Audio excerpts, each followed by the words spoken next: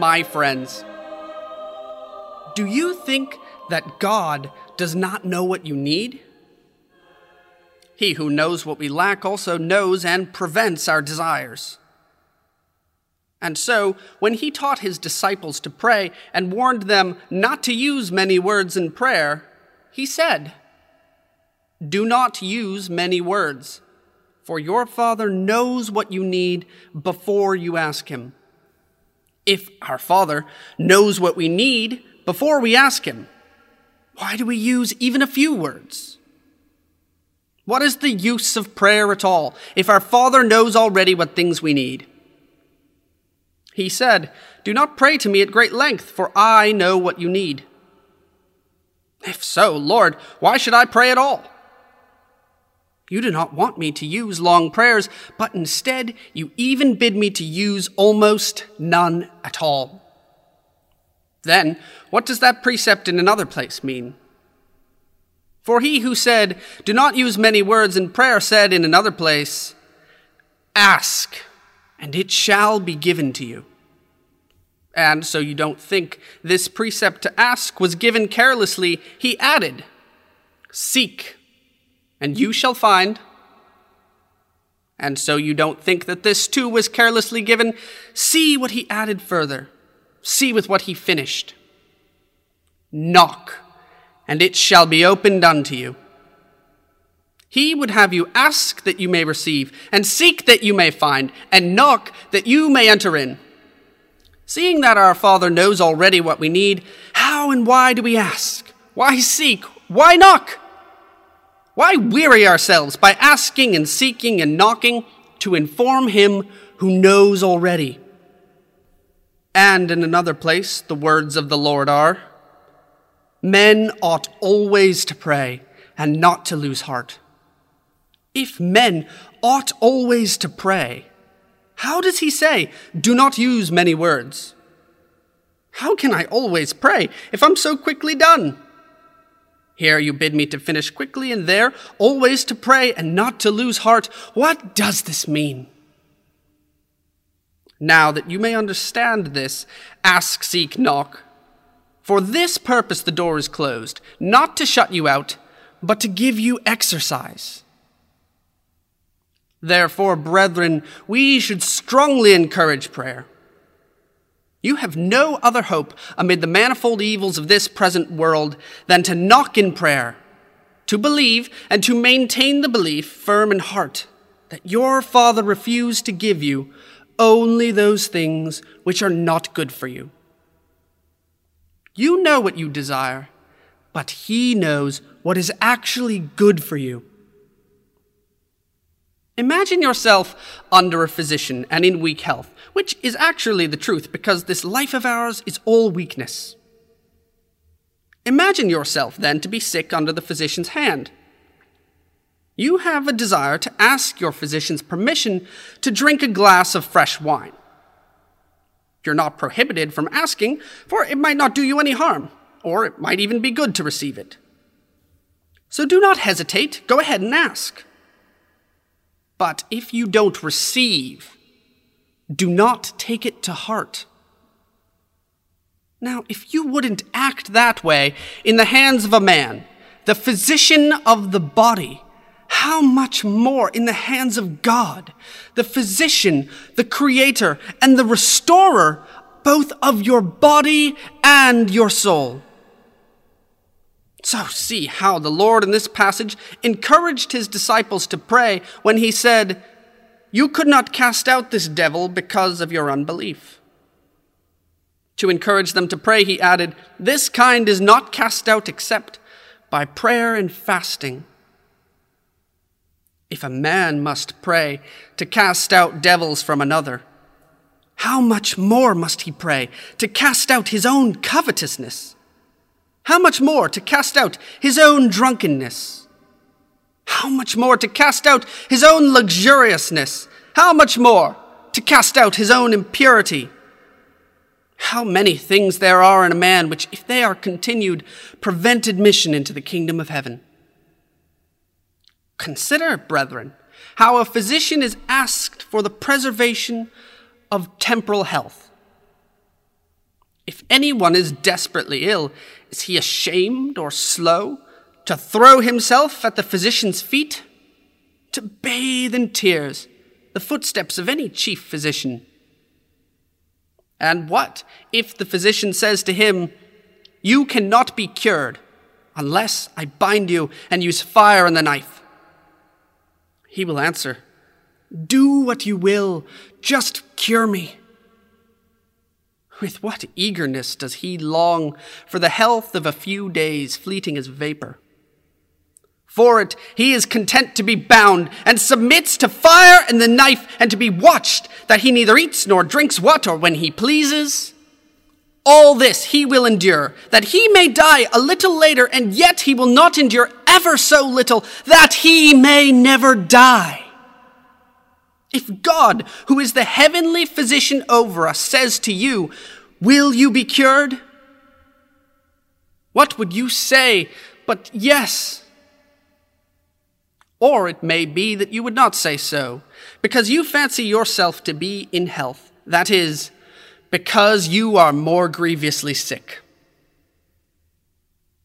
If we consider two sick persons, one who implores the physician with tears, the other in his sickness ridicules him, he will hold out hope to the one that weeps, and will disapprove of the one who laughs. Why? Because the sounder in health he thinks himself, the more dangerous his sickness is. This was the case with the Jews. Christ came to those that were sick, and he found them all sick. Let no one flatter himself on his healthy state, or the physician will give up his case. It is the apostle's judgment that he found all to be sick. For all have sinned and come short of the glory of God. He found them all sick, but there were two sorts of sick people. One came to the physician, clung to Christ, heard, honored, followed him, and they were converted. He received all of them without disdaining any. He healed them gratuitously by almighty power. When he received them and joined them to himself to be healed, they rejoiced. But there was another sort of sick person, who had already become infected through the sickness of iniquity and did not know themselves to be sick. They mocked him because he received the sick and said to his disciples, "What sort of man is your master, who eats with tax collectors and sinners?" And the one who knew what and who they were answered them, "Those who are well have no need of a physician, but those who are sick." And he showed them who the well were and who the sick were. "I did not come," he said, "to call the righteous, but sinners." If all are whole, why has so great a physician come down from heaven? Why has he prepared for us a medicine not out of his possessions, but out of his own blood? Those sort of sick people, then, who had a milder sickness and who felt themselves to be sick, clung to the physician so that they might be healed. But those whose sickness was more dangerous mocked the physician and abused the sick. Where did this frenzy take them? To seize the physician, bind, scourge, crown him with thorns, hang him upon a tree, kill him upon a cross. Why do you marvel? The sick slew the physician, but the physician, by being slain, healed his patients. First on the cross, not forgetting his own character, and manifesting his patience to us, and giving us an example of love to our enemies. As he saw them raging round him, he said at once to the Father, "Father, forgive them, for they know not what they do." Now, do you think that those Jews were not malignant, cruel, bloody, turbulent, enemies of the Son of God? Do you think that that cry, "Father, forgive them, for they know not what they do," was ineffectual and in vain? He saw them all, but he knew among them those that would one day be his. In a word, he died because it was expedient, that by his death he might kill death. God died that an exchange might be effected by a kind of heavenly contract, that man might not see death. For Christ is God, but he did not die in that nature in which he is God. For the same person is God and man, for God and man is one, Christ. Human nature was assumed that we might be changed for the better. He did not degrade the divine nature down to the lower. Instead, he assumed that which he was not. He did not lose that which he was. Inasmuch then as he is both God and man, being pleased that we should live in his way, he died in our way. For he had nothing that could make him die, and we had nothing that could make us live. What was he if he had nothing that could make him die? In the beginning was the Word, and the Word was with God, and the Word was God. If you look for anything in God that might allow him to die, you will not find it. But we who are flesh all die. We are all men, bearing about sinful flesh. Look for anything in sin that will allow it to live. It doesn't have it. So then, neither could he have death in that which was his own, nor we life in that which was our own. But we have life from that which is his, and he has death from that which is ours. What an exchange! What has he given, and what has he received? Ancient commerce was only an exchange of things. A man gave what he had and received what he didn't have. For example, he had wheat, but had no barley. Another had barley, but no wheat.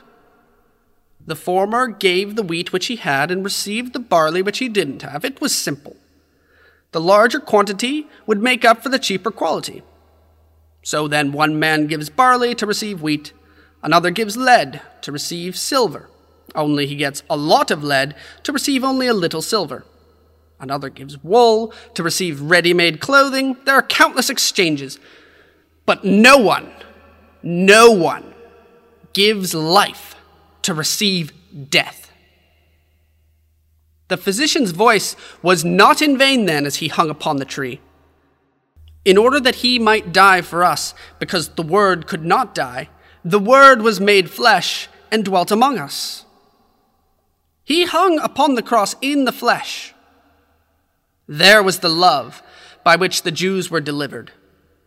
For them it was said, Father, forgive them, for they know not what they do. And that voice was not in vain. He died, was buried, rose again, and having passed 40 days with the disciples, he ascended into heaven. He sent the Holy Ghost to them as they waited for the promise. They were filled with the Holy Ghost, whom they received, and began to speak with the tongues of all nations.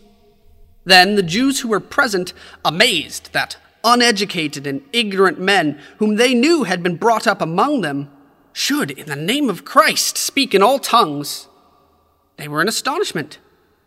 And they learned from Peter's words where this gift came from. He who hung upon the tree gave it. He who was derided as he hung upon the tree gave the Holy Spirit from his seat in heaven. They of whom he had said, Father, forgive them, for they know not what they do, heard, believed. They believed and were baptized, and their conversion was effected. In faith they drank the blood of Christ, which in fury they had shed. Therefore, to finish this discourse with what we began with, let us pray and let us rely on God. Let us live as he encourages. And when we stumble in this life, let us call upon him as the disciples called, saying, Lord, increase our faith. Peter both put his trust in him and stumbled. But he was not disregarded and left to sink, but was lifted up and raised. Where did his trust come from? Not from anything of his own, but from what was the Lord's. How? Lord, if it is you, bid me come to you on the water. For the Lord was walking on the water. If it's you, bid me come to you on the water, for I know that if it is you and you bid me come, it will be done. And he said, Come. Peter went down at his bidding, but in his own weakness he was afraid. Nevertheless, when he was afraid, he cried out, Lord, save me! Then the Lord took him by the hand and said, Oh, you of little faith, why did you doubt? He first invited him, then he delivered him as he stumbled, that it might be fulfilled which was said in the psalm, If I said my foot has slipped, thy mercy, O Lord, aided me. There are two kinds of blessings, temporal and eternal. Temporal blessings are health, substance, honor, friends, a home, children, a wife, and other things in this life in which we're travelers. We stay in this life as people passing on and not as owners intending to remain. But eternal blessings are, first, eternal life itself, the incorruption and immortality of body and soul, the society of angels, the heavenly city, glory unfailing, father and fatherland, the former without death and the latter without foe. These blessings let us desire with all eagerness. Let us ask with all perseverance, not with length of words, but with the witness of groans. Longing desire prays always, even if the tongue is silent. If you're constantly longing, you're constantly praying. When does prayer sleep? When desire grows cold. So then, let us beg for these eternal blessings with all eager desire. Let us seek for those good things with earnestness. Let us ask for those good things profit him who has them, and they cannot harm him. But those other temporal good things sometimes profit and sometimes harm. Poverty has profited many, and wealth has harmed many. A private life has profited many, and exalted honor has harmed many. And again, money has profited some, honorable distinction has profited some, profited them who use them well. But for those who use them poorly, having them has harmed them more. And so, brethren, let us ask for those temporal blessings too, but in moderation, being sure that if we do receive them, he who knows what is expedient for us gives them. You may have asked, and it has not been given to you. Trust that your Father would give it to you if it were expedient for you. Judge in this case by your own self.